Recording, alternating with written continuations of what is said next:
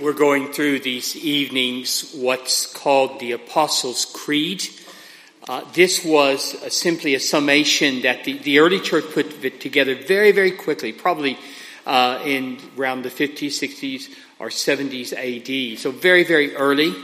And as the church put it together, what they wanted to do was to capture in summation what did the apostles teach about what they had heard directly from the Lord Jesus. So the early church didn't want to lose that in any way because they recognized that the gospel is a hope that defines everything, that gives hope to everyone, that speaks into every situation, and it speaks into our day as well.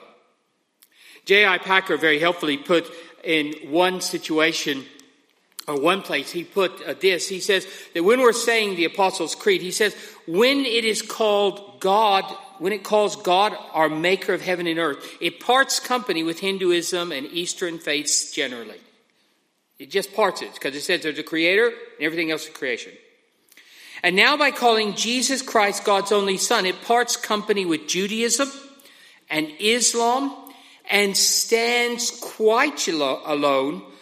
And this claim for Jesus is both the touchstone of Christianity and the ingredient that makes it unique.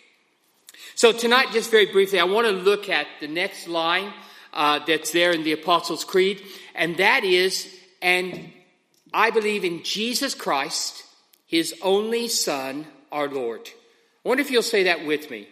I believe in Jesus Christ, his only Son, our Lord. You know, those simple words that we say there is, I believe in Jesus Christ. They're just two words, but they change everything. And they mean that for every one of us tonight, there is hope for you. I don't care what your situation is, there is hope for you. That's what those two words mean. It's very simple when it starts off and it says, I believe in Jesus. That was the name given to the human boy born to the Virgin Mary. A boy who was completely human in every instance, just like you and I. No difference between you and I. Flesh and bones. And when we say that, what we're saying is that when we talk about Jesus, we are talking about someone who came to the ultimate identity to identify with each and every one of us. He became a man. Now, it's amazing even when you think of the name Jesus, which simply means God saves. Someone this week was reminding me of the name that Hosea, it was under the direction of God, so it wasn't a parent's bad choice, gave to his children. And his first child he named Jezreel, which means sowing judgment. And his second child he called Lo Ruhamah, which means no mercy. Now, I think what's striking about those names is that if you think about it, when God stepped into the world, he could have given himself one of those names and been absolutely right.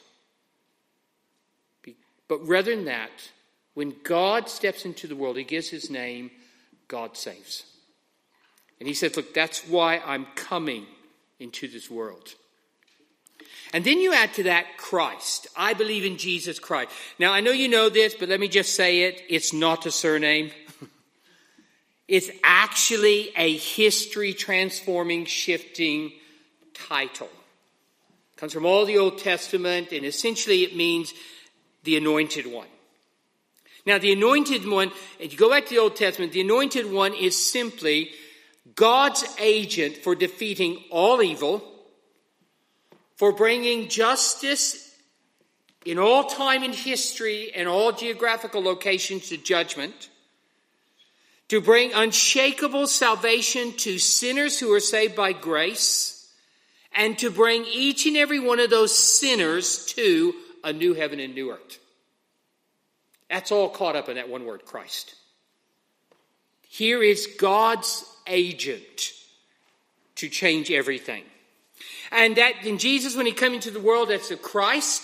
He's the ultimate prophet, the one who speaks from God. He's the ultimate priest, the one who ultimately in every way brings the reality and the mercy and the grace of God to an individual. And he's the ultimate king. He's the one who reigns. So he's all in one man. Jesus is the ultimate agent. And look, together what that means to you and I is this. Jesus has everything we need. Jesus has everything you need. Jesus is the one who brings God's truth and reveals God to each and every one of us. Jesus is the one who secures reconciliation for every single one of us who comes to him. And Jesus is the one who, for everyone who comes to him, is alongside you to guide you and to bring you to that ultimate destination before the Father one day at the last day. Jesus is the ultimate one who brings everything to us. And he's also God's only son. It says his only son. Now, that means a couple of things. Let me just very quickly bring it to you. First of all, it means that Jesus is the second person of the Trinity. And by that, what we're saying is that Jesus is fully God as if he were not a man, just as he is fully man as if he were not God. He's unique completely in who he is. John chapter 1, verse 14, the Word creator became a man. And that's who we're talking about when we talk about Jesus. He's God's only son. Now, the later creeds, they would be a little bit more refined and techie. And they would want to add to it a little phrase, God's only begotten son. And what they meant by that is something very simple. That when we talk about Jesus, he isn't made. He was never made. There was never a time he wasn't. He's eternal as God the Father. But in that relationship of eternity, he's always been in a relationship of the Son to the Father, to God the Father. So he's eternally begotten. Now you might say, okay, Michael, that's wonderful, but why in the world do I care? Well, it's because he has always been eternally the Son of God. It means that you and I can become sons and daughters. That when we put our trust in him, we become adopted into that same family relationship through him. So that you and I are not simply those who know God, but we're his children. And when you and I come in repentance and put our trust in Christ, we're adopted into his family. And then it ends there that he's also our Lord. Very simply, it means Jesus has exactly the same authority that God the Father does. Okay? That's simply what it means.